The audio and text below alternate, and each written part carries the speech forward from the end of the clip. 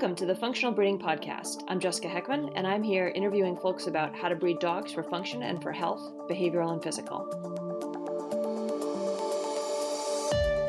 This podcast is brought to you by the Functional Dog Collaborative, an organization founded to support the ethical breeding of healthy, behaviorally sound dogs.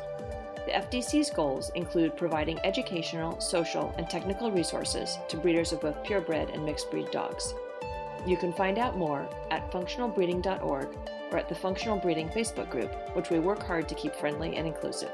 I hope you have fun and learn something.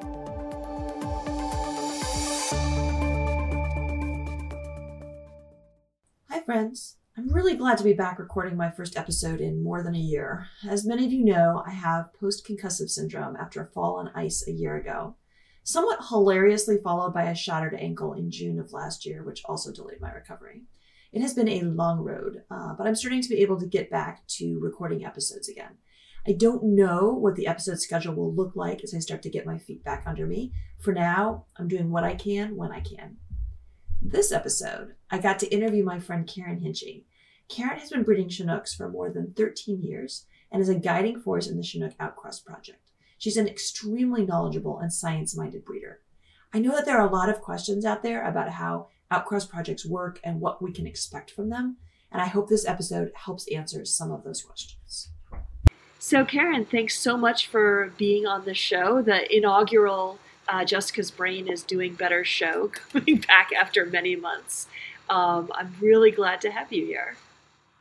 Thanks so much for having me. I'm really glad your brain is doing better, and I'm really simultaneously excited and terrified to talk about Chinooks here. Yeah, well, you certainly know a lot about them. And for those who don't know, Karen and I, Karen is one of my more trusted volunteers on the Functional Dog Collaborative. So she and I have been working together behind the scenes on that for quite a while. But to start out with the easiest and most important questions, why don't you tell us about the dogs that you live with? I have 5 Chinooks that currently live with me. My oldest is 15 and a quarter. I'm celebrating quarter birthdays now. She celebrates quarter birthdays. Sure. Now. Yeah. So today happens to be her quarter birthday, and that's Takani. I have her daughter Sakari, who's 12 and a half. I have another daughter, Callista, who's 11. I have Sakari's daughter, Nashira, who turns 8 next week. And I have Nashira's daughter, Anka, who is a year and a half.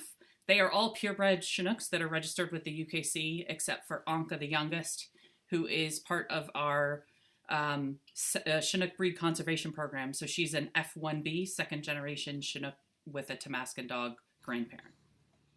So maybe the first thing we should talk about before we start talking about, I know you have a lot of information for us about Chinook history, is what is an F1B? Because I know there's going to be people who don't know that. Yeah, so looking at the generations of our crossbreeding program in Chinooks, and this is we've had 2 throughout the last sort of 40 years. And the first generation is where you have a Chinook parent and a non-Chinook parent.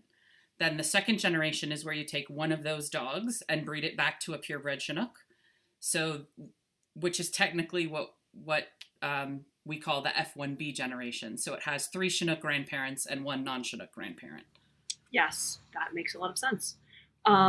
Okay, so you've been in Chinooks for a while. You want to tell us a bit about the breed? Like, what were they developed to do initially? What kinds of dogs are they? Yep. So my oldest Chinook would be 16 and a quarter. So yes, I've been in the breed for about 16 years. Actually, today is Chinook's birthday. So the breed actually harkens back to a ancestor upon which the rest of the breed is modeled. And he was born 104 years ago in New Hampshire, as a matter of fact. Chinooks are the state dog of New Hampshire. So we should state that today is January 17th then, because there's a lot going on today, apparently. Yes, there is. January is a busy month. So Chinooks were effectively originally bred as sort of companion sled dogs. So they did a lot of sledding work and sort of farm dogs. They were part of the foundation of the New England Sled Dog Club, where they actually did racing. They're not as fast as Siberian Huskies. So once Siberian Huskies started to migrate into New England, Chinooks became a little bit less competitive and really sort of were then versatile enough to transition over to do some more freighting and sort of hauling work around the farms up there. But through it all, one of the things that they wanted to maintain and preserve in the breed was a temperament that was active and devoted to their people, very biddable for a northern sort of sled dog breed, very good with children, and with a great off switch so that they could come inside at the end of the day instead of needing to be outside to get some more yayas out. So it's a little bit of a different temperament than you would expect from a standard, and a different activity level than you would expect from maybe a standard sled dog that's, go and going to run for many, many miles. So today's Chinooks are really sort of versatile, active family companions. They do great in all different kinds of environments. They're very easily trained. They have a great off switch at home, and they're really good at a lot of dog sports. So barn hunt, nose work, recreational mushing, agility, rally obedience. They like to be with their people and doing things with their people. So that's really what we're trying to preserve, is an active dog that also can be a great companion and Netflix and chill if that's the rainy day activity for the family, and then be sort of trustworthy wherever you want to go. They're very rare. We estimate there's about 1,100 Chinooks in the world, and we have on average about 65 to 70 puppies a year. So it's very closely tracked. The community, like all families, has things that we agree on and things that we don't agree on, but does work relatively closely together to keep track of the dogs. And so we're pretty confident in our numbers. And that's part of why we have been able to get some good data on where we are as a breed in terms of health and longevity, and get some people that are thinking a little bit more futuristically about where we want to go. They sound so lovely. I've met a few. I ran into one, as I told you. I live in New Hampshire. I ran into one locally, and they said that they knew you. And then, of course, there was the time I came to the specialty to say hi to you. And they are such nice dogs. So, and what is the formal structure of breed clubs like? So you mentioned UKC. Are they also recognized by the AKC? What is the breed club? What's that situation? Yeah. So they the first recognition was a little bit of history to add in there. In 1981, there were 11 intact Chinooks in the world, because primarily for many decades, from say the 20s, maybe the 30s through the late 70s, one person at a time really controlled all the breeding stock. It was the person changed, but it was only one person at a time. So there was really no growth beyond breeding that person did. And those 11 dogs that we knew existed in 1981 all were related to 4 dogs from the late 70s. So there's a 4-dog genetic bottleneck that all purebred Chinooks came through. In the early 80s, three people sort of got together and said, we feel this is worth putting our effort into saving. And so they actually split the dogs up, East Coast, middle of the country, West Coast, and sort of worked together to try and grow a breeding community, and expand the number of dogs and responsibly take the breed into the future. So that was started in 1981, and in the late 80s, they began to seek Kennel Club recognition as a registered breed. That was with the United Kennel Club, and they gained Kennel Club recognition with the UKC in 1991. So the Chinook Owners Association is the parent club associated with the United Kennel Club. Chinooks were subsequently recognized by the AKC in 2013. And there's a separate parent club. You have to have different parent clubs. The UKC and the AKC require that. So there's a separate parent club that looks after the AKC Chinook. There's a lot of overlap, but there are some distinct differences in standards, and a little bit in philosophies of the two different clubs.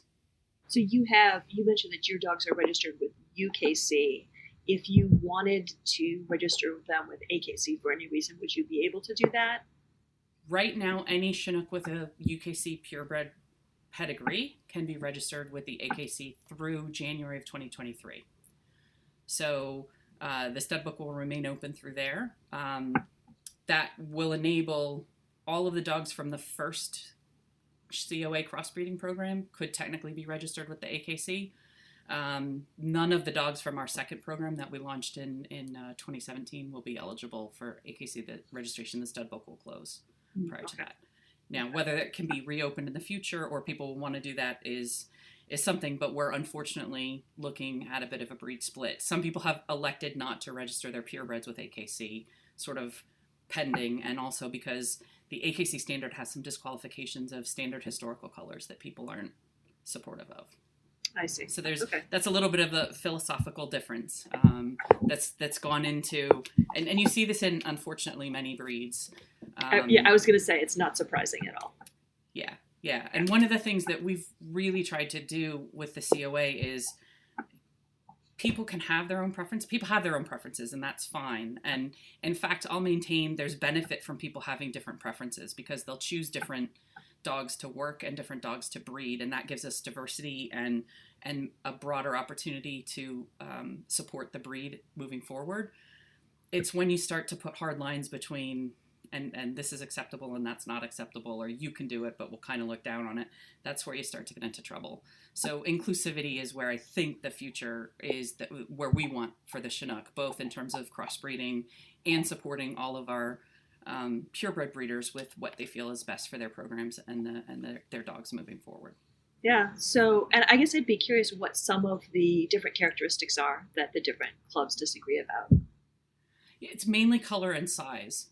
So, yeah. Which I also think is very if you look at even within a breed with one registry, you see working dogs tend to be a different size and potentially color and even body style than some of the show dogs. So the AKC standard requires the dog be tawny to be shown. You can do performance events if it's not tawny.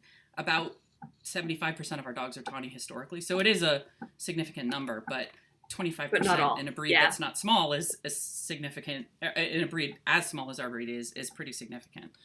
And so excluding we have tan point, black and tan, and cream colored dogs as well. Historically, outcrossing is potentially going to add to that, which we would not want to amplify those colors moving forward. But if we get a different color coming through the cross program, we don't want to discount the dog simply because it's not the color we prefer. Right. And then size, the AKC prefers a bigger dog than the UKC. So. Yeah, but again, yeah. So that is sounding pretty in line with what we like to talk about in terms of functional breeding. That the color is, for the most part, I mean, there's some situations where you could call color functional, but in this particular case, it doesn't matter as much as some other things there's no health looking at conditions associated with the colors. So all right, so that is quite a bottleneck going back to 4 dogs. That's really impressive. So can you talk a little bit about that?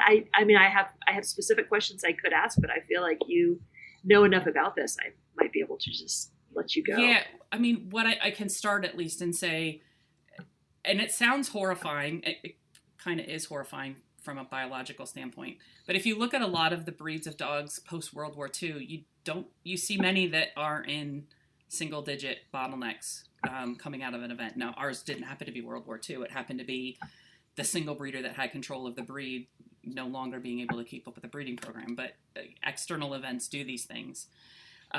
So although the breed grew in the 80s, we had more than 11 intact dogs, even if they were closely related. We also had people that began to crossbreed them for fertility and health reasons, and the occasional oops litter. And so when the people got together and tried to start seeking UKC recognition, it got to be a little complicated to try and weed through pedigrees and who was purebred and who wasn't. And that dog looked purebred, but the person that bred it, might not be with us anymore, might not be able to identify the pedigree. So it got a little complicated to do what you typically do when you register a purebred and draw a circle around these dogs and say, these are the ones that are pure. So what the people chose to do, the breed club at the time, was say, all right, we know these guys are purebred. We know these guys are not, but they have purebreds in them that aren't in any other pedigrees, for example, in many cases. So we don't want to lose them, but we don't want to recognize them as purebred initially. So the United Kennel Club actually worked with the Chinook Owners Association and said, okay, you guys manage your program about how you're going to get the non-purebreds to what you want to call purebred status. Give us the purebreds, and then when you're ready, tell us that a dog has obtain purebred status in your eyes, and we'll give it papers. And so the first COA crossbreeding program sort of came out of that, and it had, it recognized some lines that were grandfathered. It provided the opportunity to add new lines. It had requirements like health testing at every generation. It was really focused around the best of the best. We're only going to take the very best of each generation, very small numbers of these crosses forward, because yes, we want to preserve them, but we want to, you know, make sure that they're Chinooks by the time we sort of wave a magic wand over them and call them purebred. And it was all with the best of intents. And in fact, a lot of the current programs that you see coming out of Europe for crosses are really sort of doing the same thing, very strict and very difficult criteria at each generation.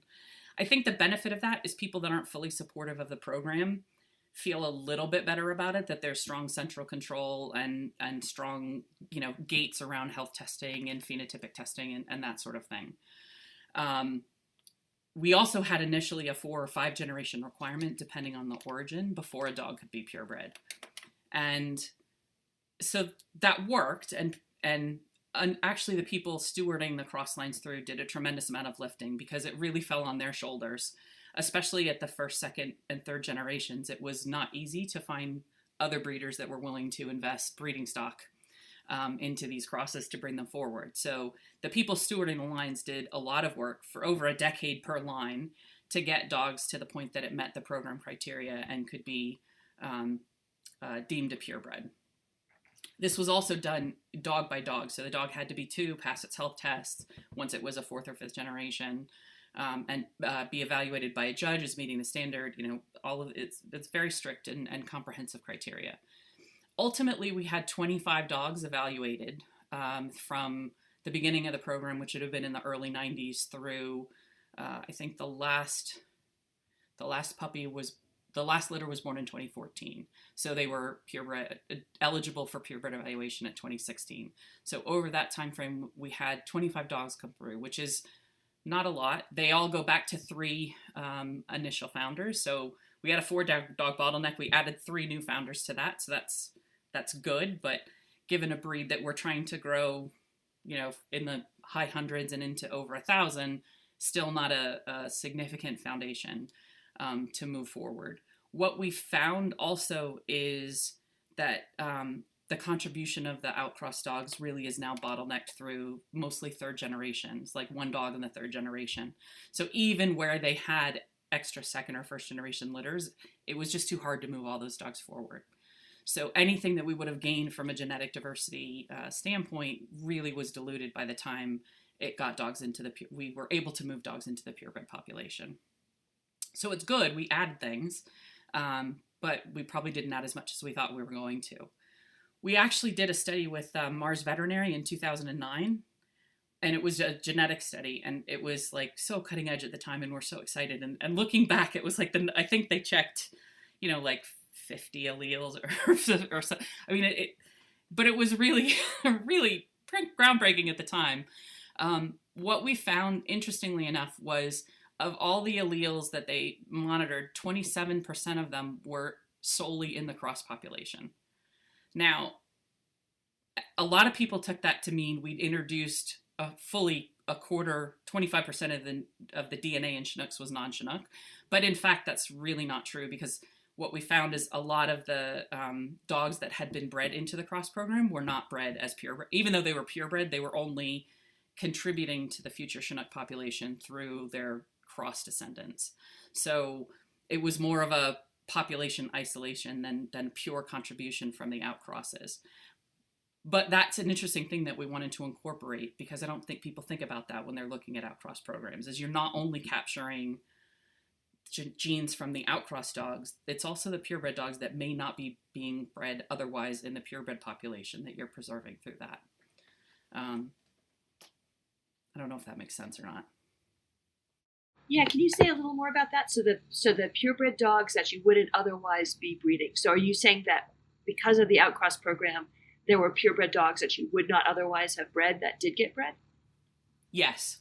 Or they might have otherwise been bred, but they weren't. The only litters they had were as part of the cross program. And why was that? Why did the cross program pull them in?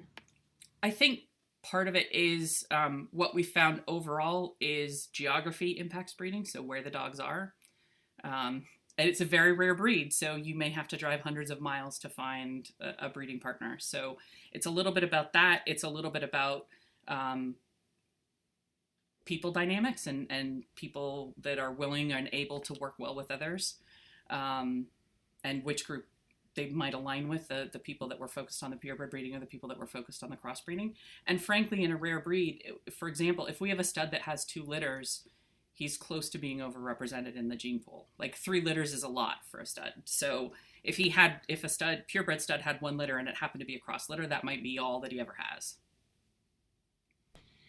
Interesting. Okay, so that was the sort of first pass then. Yep. In the 90s to we the found early some 2000s. really interesting things from it, though. So not only did we get some of these haplotypes just from the crosses, but we did find through health surveys that overall health outcomes were better in the crosses in key areas, and that's hip, eye, and neurologic health.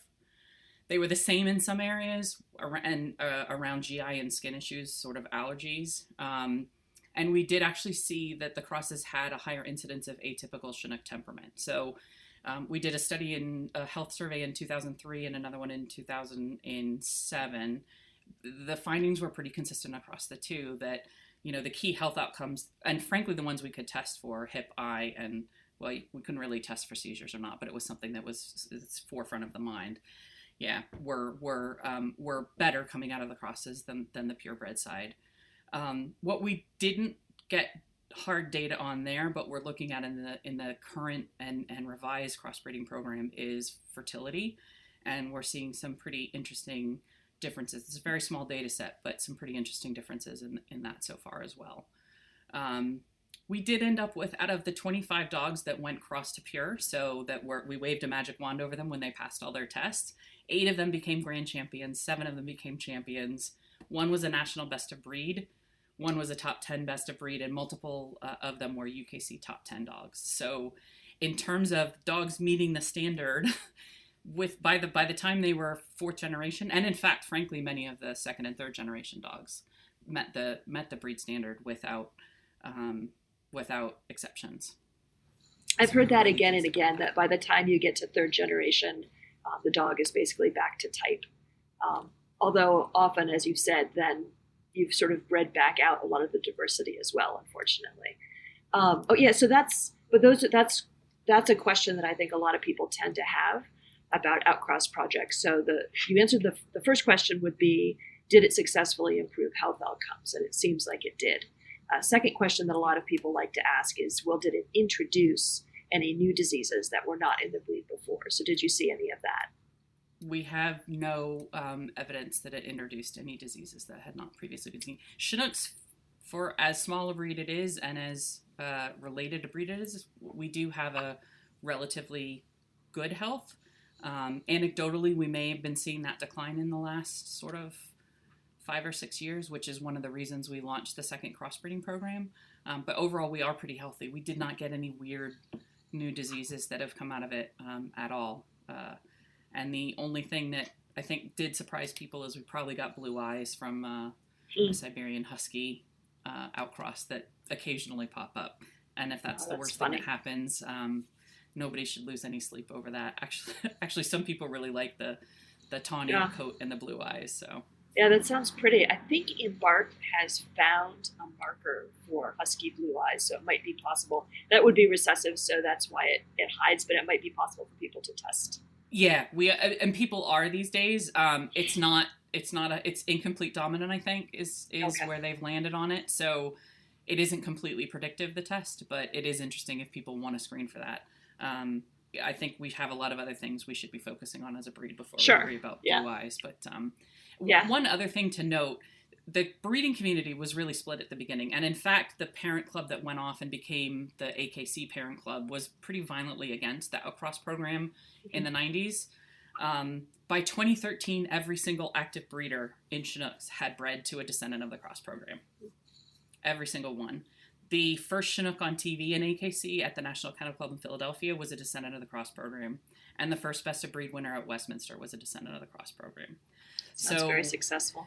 So one of the things that I would put out there for people is, because there's a lot of, oh, you must need 50 people you need some people, you need more than one person to get a cross program up and running. And one of the things we want to do in the next program is focus on the first and second generations and make sure we are breeding healthy, good examples of dogs in those generations, not just the one that we deem best from each litter, because we want to preserve some of the genetic diversity. But people that aren't really supportive of that, when they start to see third and fourth generation dogs and they see improved health outcomes and they see type E dogs, they sort of forget that there's a great-great-grandparent in the closet back there that wasn't a Chinook.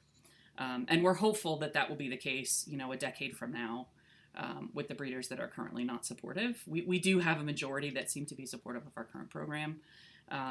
There's a lot of support if you do the crossbreeding in a way that I want with a dog breed that I want, but I'm not going to do it, but that's what you should do. But again, there's a little bit of the proof is in the pudding, and you just sort of at this point, we can point to the first program and say, give it 5 or 10 years. And, if you build it, they will be come. Chinooky. And we're sort of hoping that comes again. Yeah. Yeah.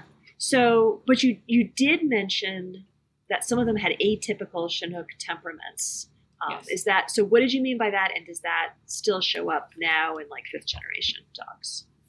No, this really came out of mostly the second and third generation surveys. And I mean, it varied in terms of whether it was overly anxious or overly confident. So if you look at the bell curve of where we want Chinooks to be, there were dogs that were outside of that, and more of the crosses were outside of that than the purebreds.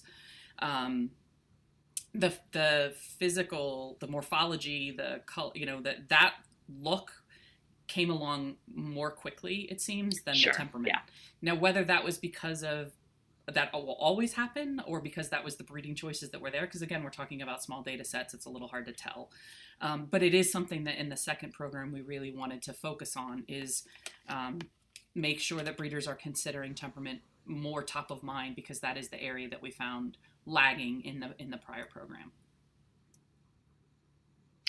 Yeah, and I think it makes a lot of sense.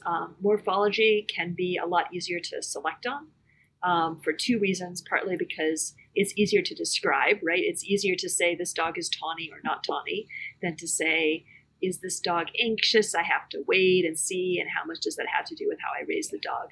And then secondly, because morphology tends to be controlled by fewer genes, and so it's just easier to fix that than behavior with, That makes sense. So I think you probably will see that again, but it's nice to know and not too surprising to know that that was something that sort of was the first few generations. And as you say, something to take into account, definitely when you're picking the dogs that you cross to. I think one thing when we think about outcross programs too is that we think of them as producing dogs that are going to be dogs of that breed, but the first and second generation dogs, a lot of those might end up going to people who actually want something a little bit different. That's fine. Right. No, and that's, so I've done 2 F1 litters under the new program, one with a Tamascan dog and one with a Labrador Retriever.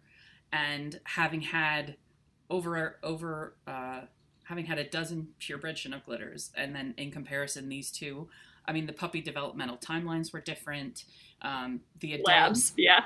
Yeah, I mean, labs are completely different end of the spectrum than Tamascan dogs that are very much more like a primitive breed in terms of the rapidity of them hitting developmental milestones. So it was fascinating and eye-opening and not surprising. Now, what I want to be careful about is people think if you mix breeds, you get this, massive spectrum of puppies that are all over the place and have conflicting instincts and that sort of thing. That's not what happened. I had a Chinook mother whom I knew very well, and I had a Tamascan father whom, I have a great relationship with the breeder. I know exactly what he is. Tamascans are higher energy. They're more prone to separation anxiety. They have a lot more northern breed, but also a huge German Shepherd influence. Like, I knew what an average Tamascan I could expect to be, and I knew what I was going to get out of the Chinook side. And the puppies are a pretty predictable spectrum of that. What that spectrum is tilted to the right of the Chinook spectrum in terms of activity level, for example, and independence, and prey drive. But I knew that because that's what I'm getting from the Tamascan. So it isn't that it isn't predictable doing these mixes. It's just that you're going to get you should be predicting a slightly different sort of bell curve at temperament. A different range, doing yeah. A purebred litter, yeah. Yeah, and again, there's people out there who want that, so it's yeah. doesn't mean those puppies are going went to wanting. some working homes, and the Tamascan puppies do fantastic in working and very active homes. Very cool. So, all right, so you had the first Outcross program, and then that ended in the early 2000s? 2014 was the last litter, and that was with frozen semen. So, I mean, that basically was all of the dogs that had been outcrossed in the 90s. We've gone through their 4 generations to purebred status. There's nothing else in the pipeline. Oh, I see. So, right. So the new blood was brought in the 90s, and then the dogs were sort of followed and gradually brought into being registered. Okay. And so then now they're all technically purebred because the magic wand has been waved. But then there was the discussion about opening the books up again and doing another. Yeah, so we sort of looked at the breed and did an analysis, and this was right with AKC recognition too. What we found is over 90% at the time, and now about 98% of the breeding population is descended from the crosses in the 90s. So it's all homogenous again, which is, it speaks well in terms of people accepting the crosses and breeding to them. But it does mean that where we are in terms of genetic diversity is the best we could hope to be, is preserving where we are. We did work with Institute of Canine Biology because we had breeders that collaborated on a comprehensive pedigree database. So we are very lucky as a breed to have that. We went through ICB, worked with a couple of population geneticists. They looked at it and said equivalent population size. And, they did all the extra special number crunching and came back and said, yeah, you're not really in great shape in terms of sustainability. You don't have a lot of dogs. They're highly related. They're highly related with the same set of ancestors deep back.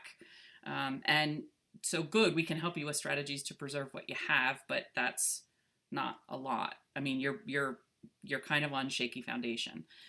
Just as an example, we've done a lot of work with both Wisdom Panel and Embark. I think the Embark numbers are easy to understand. Chinook genetic COI, so the predicted relatedness of Chinooks on average is about 38%, which is multiple generations of parent-child or full sibling breedings to get to that, if you were to replicate it. I think to give that perspective, Go ahead. Oh, sorry. I just wanted to jump in and give that a little bit more perspective, which is that breeders of endangered species, like in zoos, try to keep COI under 10%, which is a bit of an arbitrary line, but that's sort of, what we have decided is a great goal for everybody. Purebred dogs, in general, if you take all the breeds and average them, are around 20 to 25% COI. And then if you look at some of the breeds where there's some really scary health problems, they tend to be a lot higher in the 30s or the 40s. So that's just to help everybody have a perspective of when I would see a 38% number, I would definitely be scrambling to do something about it. Yeah. And it's really insightful on human psychology, because people can see that and you can put all the logic out there. But people can also say, but I look at my dogs and I look at the 2 or 3 litters that I bred and they're all perfectly healthy, so we're fine. And I'm not really good at marketing. So it's hard to communicate to people. You have to take a step back. Like, your dogs, I'm not saying your dogs aren't important. Your dogs are a piece of the puzzle, and you really have to look at the whole puzzle of the breed to say, are we in a good position? I didn't personally want the breed to drive off the cliff of 78% dying of cancer at 8 or 9 before we chose to do something. And looking at the work that said you're never going to be better than 38% COI, but you can work hard to stay there, didn't feel like a good position. And I thought we owe the dogs a little bit more, to be honest. And so collaborating with some like-minded people and talking to some of the scientists, we said we really should. The first program worked. It was imperfect, but it did work. So we should really look at doing that again. And a lot of people then said, well, just go find the program that's out there that's doing it and figured it all out and copy it, which I would have been perfectly happy to do. Unfortunately, I haven't found it. And if anyone else has it, I hope they would email me and share it with us all. People message me all the time asking for that handbook, and I generally send them to you, honestly, and say, well, Karen's been through this, so you can ask her what she did, but that's the best I got. Yeah, we're learning. So there is a lot of helpful information out there. So the work that the conservation biologists have done with zoos is helpful and insightful and amazing. But species conservation is a little bit different from breed conservation, right?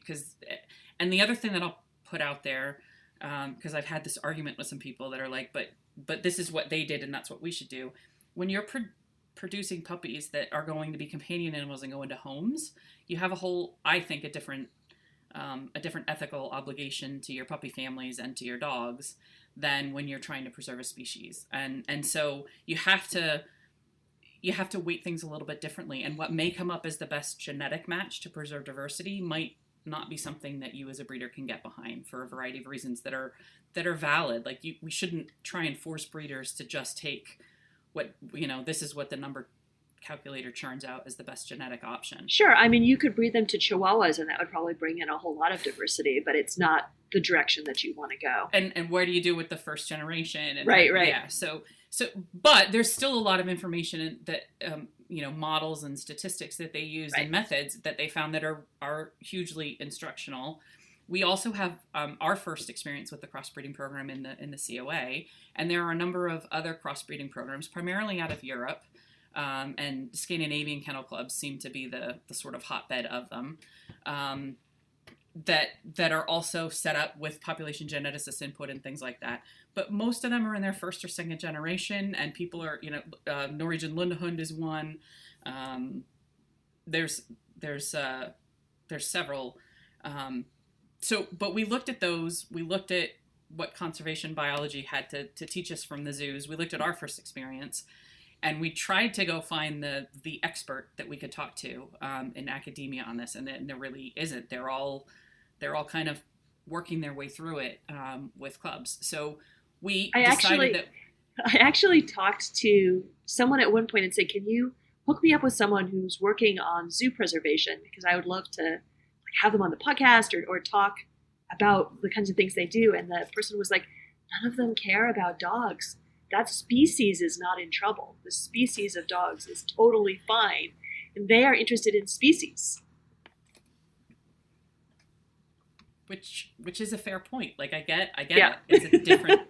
It's a related problem, but it's a different perspective. Yeah. So yeah, sorry. So go on. Sort of, no, I talked to the Health and Genetics Committee. We looked at the data, and we sort of came to the conclusion that doing something was better than doing nothing, as long as we had the right ethical boundaries around something. It wasn't just go walk down the street, find a non-Chinook to breed your dog to and go for it, and we'll see where it let's put something together.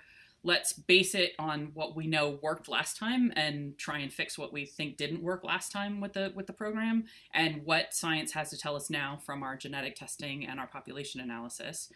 And then let's build in a mechanism into the program to evaluate it annually with the committee and every couple of years with any scientist we can get to talk to us to see where we are and where we should go. So, I mean, effectively, that's what we came up with. We did put in where we want the breed average COI to be in 15 years and where we want the equivalent population size. Whether the numbers we came up with are achievable or not, I don't know. But it's directional, and what we want to do is review them and then adjust as we go along, because that felt more valuable to the dogs as a whole than sort of sitting around and waiting for someone to come down from the mountain with the tablets of how to do a crossbreeding program. Well, are you going to tell us what the numbers are? We launched the program with a couple of objectives that were sort of the headlines, and that was to develop and maintain a sustainable gene pool for the Chinook and improve the health and longevity by reducing inbreeding. We did want to put some sort of statistics or numbers there because what gets measured gets done. And so based on the analysis that we'd been able to do, we put out there that we want to decrease the average coefficient of inbreeding of litters from 37.4% to below 15% by 2030. Now, I know that's not where we probably want to be in the long term, but we wanted to set something out there to start us in the right direction and then adjust as we go along. We also put out there, because this is something that breeders can do on their own, which is about decreasing average 5-generation pedigree COIs to 3%, because a lot of people look at 5-generation COIs. And we wanted to increase the effective population size from about 12 to 50 by 2030. And I think those sound like good goals. I want to say realistic goals. I don't know if it's realistic or not, but it sounds like it would move Chinooks from being on one side of the spectrum when compared to other purebred dogs to being sort of more in the middle. I think it would be good for people if we defined some terms. So you referred to effective population size. I'm trying to think what the other thing was that you said that I thought people would want. But the pedigree COI. Like what people ask this a lot. What is the difference between COI and pedigree COI? Can you talk about that a bit? Yeah. So at the time we did this, we didn't have a lot of people adopting some of the newer genetic COI tools that are available. And it's actually one of the things that we're going to be looking at, whether we should add a new genetic COI metric. But pedigree COI is basically, if you look at the 5-generation or X-generation pedigree of a dog, you can actually do the math. There's a calculation based on that pedigree that tells you what the inbreeding coefficient should be, or what is the likelihood of a puppy having inherited the same gene from both parents from a common ancestor. It's theoretical because it always assumes you get, the same percentage as a linear sort of mathematical calculation, but it is directional. There are some very interesting tools that are now available. We happen to, as a breed club, be going with Embark now, and are working with them as a research partner. So we want what will look, at Embark, we're about 38% average COI for Chinook. So we want to sort of come up with, I think, a measure as to where we want to be by 2030 there. I totally get your point on is it realistic to get there? Because we have on average not that many litters a year. And as I said, we've had 5 litters in the cross program since its inception. So I don't know if it's realistic. We're working with dogsglobal.com and Dr. Peter Olahook, who's a population geneticist right now, and he's going to be doing a population analysis, which will tell us where we are against some of those numbers today. And this gets back to the part I talked about earlier, which is we built a feedback mechanism into the program. So what we'll do is we'll get the input from him and from Embark, and we'll review the program and then say, does that still seem realistic for 2030? Do we want to be more aggressive? Should we adjust it in either way? Or does that mean we want to be more aggressive in soliciting people to do crossbreeding litters, because we know we're going to fall short potentially, and we think that that's not good for the goal of a sustainable gene pool. Those are sort of all the things that we need to be number crunching now that we're far enough along to have some litters to be able to tell a difference. So it sounds like it's all learning. Yes, right, because this hasn't been done. I don't want to say it's never been done before, but there's certainly, as we both said, there's not a handbook. There's not any recognition of the right way to do it. What to do when we found some of the numbers. We've had 4 new founders, and we've had 5 litters. So there was a repeat litter with one of the new founders, again because of geography, actually. And if you don't have access to a repro vet and you're in the middle of nowhere, the practicalities of life, is a barrier, yes, for sure. and services are a barrier.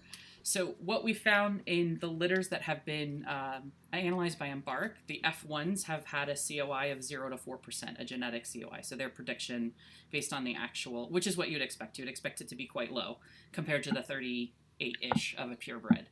And that basically tells us that their parents are completely unrelated, which is what you would expect.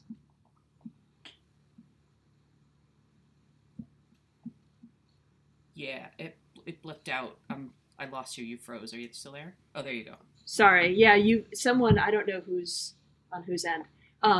So just to clarify, a genetic COI of 0 basically means that the 2 parents are completely unrelated, which is what you would expect if you were breeding dogs from 2 unrelated breeds. So for example, if I were to breed a Border Collie to an Australian Shepherd, I might not expect to get quite a 0 COI, but that would not be something that I would be doing in an initial part of a long-term outcross probably. So that's about what you would expect. But just wanted to clarify for people if that's what that means. No, very fair. Thanks for that. Yeah, and I'd have to look up the Labrador, because the Labrador and the Bernese Mountain Dog are probably the most unrelated. We know there's some common ancestry between the Tamascan side and the Siberian Husky side, which were the other two. But still, very low. I mean, 0 to 4%, even 4%, it's pretty low. What we found, we've had two sort of second generation litters, and the COIs jumped to about 18 to 22% immediately, which is, again, probably to be expected and actually fairly in line with what you would get from a pedigree, but sort of horrifying if your goal is to reduce this. I mean, yay, 22% is lower than 38%, but by the time I get to the third generation, it's going to be hard to not be right smack in the middle of purebred levels of inbreeding. So, you know, this is the thing that we're looking at. And, you know, part of me thinks, and we've talked about it, I think we have a population of breeders that's open to just saying this program goes on sort of in perpetuity. We'll decide if it ever has to end at some point, but we don't at this point see that this is 3 or 4 dogs that get added and we're done and we can sort of wash our hands and move on. Yeah, I think having a program going on in perpetuity is, I think it makes a lot of sense. I talk a lot about a research paper that it was just a paper doing computer analysis. So they weren't looking at real dogs, right? But they basically looked at if you cross in a dog and then you start breeding back to type, you're just going to breed that all right back out. And so I think it's not surprising, but that the goal of a healthy, large-scale outcross project, which we can talk about how hard that is to build up, but I think the goal would be that you would have the diversity coming in a lot of different places. So if I want to breed my Chinook to your Chinook, mine would have, a lab in the ancestry, and yours would have a burner in the ancestry, and we'd breed them, and then that one would be bred to something that had the Tamascan and something else. Right. And that's ultimately our goal. And in fact, it's a different way to think about what's a Chinook. And to me, it's less about what papers a great-great-grandparent had, and more about what does the dog do, act like, and look like. And if those things all fit, what I expect of a Chinook, why isn't it a Chinook? Or can it be a Chinook? Why can't we think about it as a Chinook? And again, who really cares where the great-great-great-grandparent came from? What we've found, so over the last 5 years, we've had about 12% of the litters have been cross litters, and about 16% of the new population. So we have seen the cross litters have an average litter size of about 2 puppies larger than the purebreds, which again, it's a small sample size, but 2 puppies when an average litter is 6 puppies is a third of a litter more that we're significant getting. Yeah. One of the other things that we found was in the 7 outcross litters, we've had 1 C-section, which is about 14%, and we've had 0 neonate fatalities. In comparison, on the purebred side, just in 2021, we had about a 40% C-section rate, which is consistent across the last few years, and about a 9% neonate fatality rate. So we're in, it's small numbers, but our experience so far is a significantly lower rate of C-sections and neonate fatalities, which is certainly the direction we want to go. Previous research has suggested to us to expect, which is that when animals start to become inbred, you see fertility go down. Yep, exactly. And in a breed that's really struggling to expand our breeder population, the more the easier we can make breeding and having a litter, the better off we are. So not having to worry about C-sections 40% of the time, not having to worry about neonate fatalities. You always have to worry about it because anything can happen. So I'm not saying it's the perfect solution, but if we can improve those odds, we can also feel more confident as we try and onboard new breeders to help us grow the breed responsibly, which is a good feeling to be in. Yeah, and speaking of bringing new breeders in, you mentioned something about Bernese Mountain Dog cross, and that one was one that really interested me because of the group that you worked with. Do you want to talk about that a little bit? Yeah, so there's a group of Bernese breeders who have sort of pioneered a crossbreeding program. Now, theirs is not sanctioned by a parent club, so they're a smaller group, and I think they struggle in terms of getting support, probably to the extent that would be more useful for their efforts. But they sort of were in the same place of doing something is better than doing nothing. And even if I can't do the perfect thing, don't let the perfect be the enemy of the good. And so I think they just had 2 more litters, and they're on their F litter already or something as part of the Bernese Outcross program. So the interesting thing about that litter, which is very exciting, is the puppies that are the F1 are able to contribute to both programs. They can contribute both to the Bernese Mountain Dog program and the Chinook program. They're just turning 2 of I think probably late November of last year, so they're just starting to get their health tests. But it's a really exciting opportunity to collaborate amongst like-minded people and potentially impact 2 different breeds, sort of 2 birds with 1 stone, really. I love that. And provide things to both breeds that they're looking for, which is fantastic. Yeah, it's lucky. I hope we can see more of that going forward as we start seeing more Outcross projects. All right, so where do things stand now? How are the Outcross puppies doing? Are they showing? Are they being accepted by the community? So I think the people that were supportive in the beginning are still supportive. I think there's a lot of people that are sort of waiting and see, and there's some people that are sort of fairly against ever incorporating the new crosses into the population. We just have 2 second-generation litters, so we're talking about mostly first-generation dogs, which would be the ones you would expect to have the least Chinook-like appearance. Although, in fact, they're all pretty typey. We had an AKC judge evaluate that both of the second-generation litters, a renowned AKC judge, who evaluated them, every single puppy in both litters, and they were big litters. It was a 9-puppy and an 8-puppy litter. So 17 puppies were all evaluated as above average, conforming to the Chinook standard, with the exception of color in a couple of the puppies. Tawny. And on average, half the puppies in a litter don't become above average. That's why the average is an average. So we felt really good about that outcome from a second generation litter.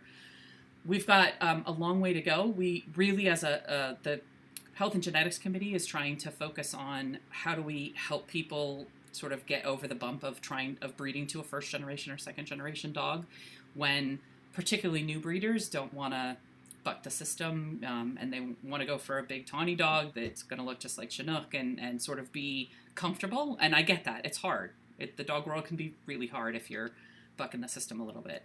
But we do really want to focus on carrying as many of the healthy and happy and well-tempered, well-structured dogs forward as we can from the first and second generations, to bring what we can and glean it from the outcross. We're also still looking for additional outcrosses. We think particular female, because all of the outcrosses so far have been males, because it's a lot easier to find someone that'll let their stud be used than someone that wants to take their non-Chinook female and have a Chinook litter. Yeah. So we're prioritizing that, and we're working with Dogs Global to sort of see how that goes. We do the COA does, as part of all of its events, all of Chinook crosses are welcome. And in the specialty, we actually have an exhibition class just for the cross dogs. So they get best of breed cross and best female, just like the purebreds do. It's just a different class, which is, nice.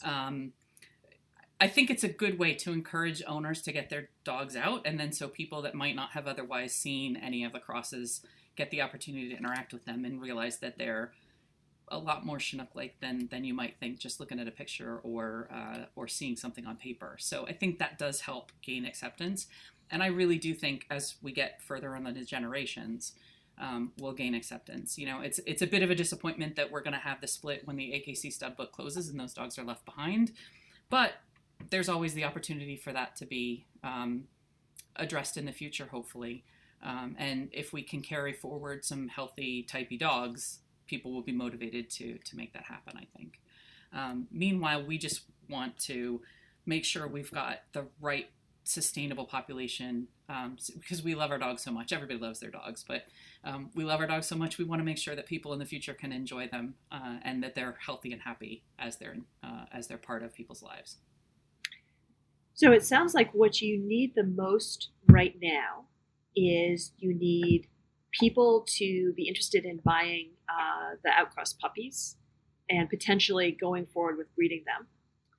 And you need people to come in with dogs of appropriate breeds, and being willing to do outcrosses with you. And particularly if someone had a female of an appropriate breed, that would be really useful. Do you have thoughts about what appropriate breeds are? Are there particular breeds you're looking at? I mean, I have personal thoughts. I don't, as part of the committee or the program, we deliberately didn't want to limit that because there's a lot of work that gets put on the breeders that start a cross and want to push it forward. And we want them to be passionate about what they're doing rather than feeling like we're forcing a choice on them. So I got a lot of pushback on using a Labrador Retriever. Why? But I was super... Sorry, I'm such a lab girl. I don't have one myself, but I think they're like the best for crosses. They're very fertile. They have great personalities. I mean, I really was doing it in reaction to the outcome from the first cross program that said temperament was one of the things that we found to be more atypical in the crosses than the purebreds. And we actually want a less outgoing lab. Sure. Like a Chinook should be, sure. But I thought if I have more outgoing, that's going to be easier to breed other Chinook purebreds to and moderate than if I end up getting a more protective dog or something like that. And it's easier to place those puppies, right? If you have an overly friendly puppy from your perspective, find it a good pet home. But if you have a puppy that bites people, no one wants that. And it was... That's not true. Some people want that, but... Yes. Most if you're doing Schutzhund, you want that. The thing that worked out is the Labrador litter literally went home the beginning of March 20, I'm losing my years because of COVID, but right when COVID lockdowns began, so 2020. Oh, so 2020, yeah. Literally went home. They were 10 weeks old the beginning of March 2020. Mm-hmm. And some of them did go to homes that sort of, it was their first adult dog. And they've all been fantastic. I mean, one is actually actively training for search and rescue certification. Oh, nice. One is a service dog in training, and several are first-time dogs with new owners that are just doing fine, even though they were locked down for the majority of their formative months. So that was more happenstance. But I think what we found is breeders have in their heads what they want the Chinook to be, and some people want it to be bigger, and some people want it to be more active sledding, and so even people that theoretically support an outcrossing program get a little bit hung up on if you're not doing it in the way that I think is making a better Chinook. And you know, they don't see, look, if that's not what you want for your program, don't breed to those dogs. It doesn't make them not Chinooks or not valuable. It just makes, but you have that in purebreds, like those dogs are more on the working side or those dogs are more on the freighting side. Like it's no different. It's just a little bit wider of a spectrum, and trying to get people around to that can be a problem. So, you know, personally, I would love to add Leonberger. Oh, cool. Because I think some of the size would be useful. We do have a pretty large sex dimorphic split, and so bringing some size, particularly to females, I think would be good for us. But I could also see adding another working sled dog as well for working ability and things like that. So I think I would be more supportive of more, even if it's not something that I would want to breed to or a dog that I would want to own. If a breeder wants to do it and has a plan, then I want to be able to support that. As long as sounds very wise. So we try to keep the criteria. It isn't about, the program is about the breed. It's not about dogs that I would want to own or breed to, right? So if there's a place for all kinds of dogs in the breed. Yeah, and I think the lesson we're seeing these days is that there are people out there for pretty much every dog. If it can't fit into a home, there's someone who wants that type of dog. Yeah, especially, I mean, if Chinooks were a bit more niche, in terms of their desired skill set, it would be one thing, but they're supposed to be active family companions. So there's a wide range of what active means and how outgoing or aloof with strangers a dog can be and still be successful. You know, we have a lot of room to work with there before we tip over into something that could be problematic. I will say placing puppies has not been a problem. So the more difficult thing will be, how do we get purebred breeders to participate breeding their purebreds to the first and second generation dogs? And that becomes, even if they're supportive of the program, the puppies can't be registered. That becomes where it becomes, I just said becomes like 3 times in one sentence, but it becomes a little bit more difficult trying to make sure that we've got the right purebred breeding stock to combine with the cross dogs to move enough of the first and second generation forward. Actually finding homes for the puppies themselves has really not been problematic. In fact, some people, to the point you made earlier, are more attracted to what they think the cross will provide than a purebred. Chinook Lab Cross sounds great to me. Not for my home, but for a lot of homes. Sounds like a really nice dog. So a little less goofy than the lab, maybe, as you say. A little more herding breed serious, yeah. Yes. Yeah, and actually, so very breedist of me. So I was suggesting, what breeds would you want? But I imagine you would also be open to mixed breeds coming in. And from a population genetics perspective, they bring in a lot more diversity in one generation. Absolutely, yes. As a matter of fact, from the original crossbreeding program, 2 of the 3 new founders were mixes. One was a German Shepherd Alaskan Husky mix, and one was like a Siberian Malamute mix. So, yeah, there is no requirement that the dog be purebred. What I've oddly found is it's a little bit easier to connect with other purebred dog owners that have health-tested dogs, right? So many aren't necessarily supportive of outcrossing programs, but when you start to put health testing and accessibility and maybe even proven barriers, although we don't require titles, it's a little bit easier to find that in purebred dogs of this size. I think if we were in the 20-pound size, there's all the performance sport mixes that do. I was going to say sport mixes is the place to look. I guess, yeah, I'm thinking of I don't know if this would be the traits that you would want. I'm thinking there's Malinois crosses and stuff like that are a bit bigger, but it may not be the sort of type of, there's sort of a different behavioral type than what you're looking for. Yeah, and I think Chinooks historically are sort of northern breed plus herding breed with a garnish of Mastiff mix. So there's a lot of herding breed in there, and so I wouldn't be against it in the right dog, but I do think that there's a sensitivity and softness in Chinooks that they can be very, very soft, very herding, very handler soft, and that doesn't necessarily pair well with some of the intensity that you get from some of the the sport. I mean, and sport mixes would be bred for that intensity. So yeah. I would never say never, but it wouldn't be something that would be the top of my mind. So if someone was interested in getting involved in any of the ways we talked about, if they had a dog that they wanted to work with you with, or if they were just interested in thinking about acquiring one of these lovely dogs, where would they go to learn more? So the Chinook Owners Association has a website. It is chinook.org, CHINOOK.org. It talks about the program there. It has email links to myself, the different committee heads, everyone on the board. And there's also a COA Facebook page that people could put questions on and get answered. So that's probably the easiest way centrally to get a hold of people. And I'm hanging out in the Functional Dog Facebook page, so I'm always happy to answer any questions that people might have there. Yes, come join our functional breeding group, and that would be another way to talk to Karen. But yes, so going to facebook.com/functional breeding, you could send a message to the FDC page and get in touch with Karen that way. Cool. Well, thank you so much, Karen. Is there anything that I should have asked that I didn't? Not that I can think of. I probably babbled enough of everything I wanted to. Oh, you passion talked. It was perfect. You are so knowledgeable, and that was fantastic. So I really appreciate your coming on the podcast. No, thanks for having me. People don't be scared. You don't create Frankenstein monsters of dogs. You can't find homes for them.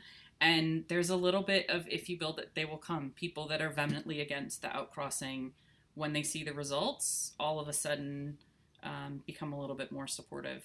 It takes a few generations to get there, but if you have the vision, you could do it. And what we have seen is some of the health and fertility statistics bear out that the outcrossing is beneficial, as you would expect based on many, many, many research papers. Well, I hope we can start seeing more groups following your lead and learning from what this project has done. So thanks again. Hey friends, some of you have asked how to support the podcast, so we have set up a Patreon page for it. For a small monthly pledge, you help us pay for producing this podcast, and in exchange, you get a chance to suggest questions for podcast guests, and you get early access to podcast episodes. To find out more, go to patreon.com/functionalbreeding. You can also help promote the podcast through subscribing to it through the podcast app of your choice and by leaving favorable reviews. If you're interested in supporting the Functional Dog Collaborative more generally, or finding ways to get involved, go to the functionalbreeding.org website and click the support link. Thanks to everyone who has helped out. We could not do this without you.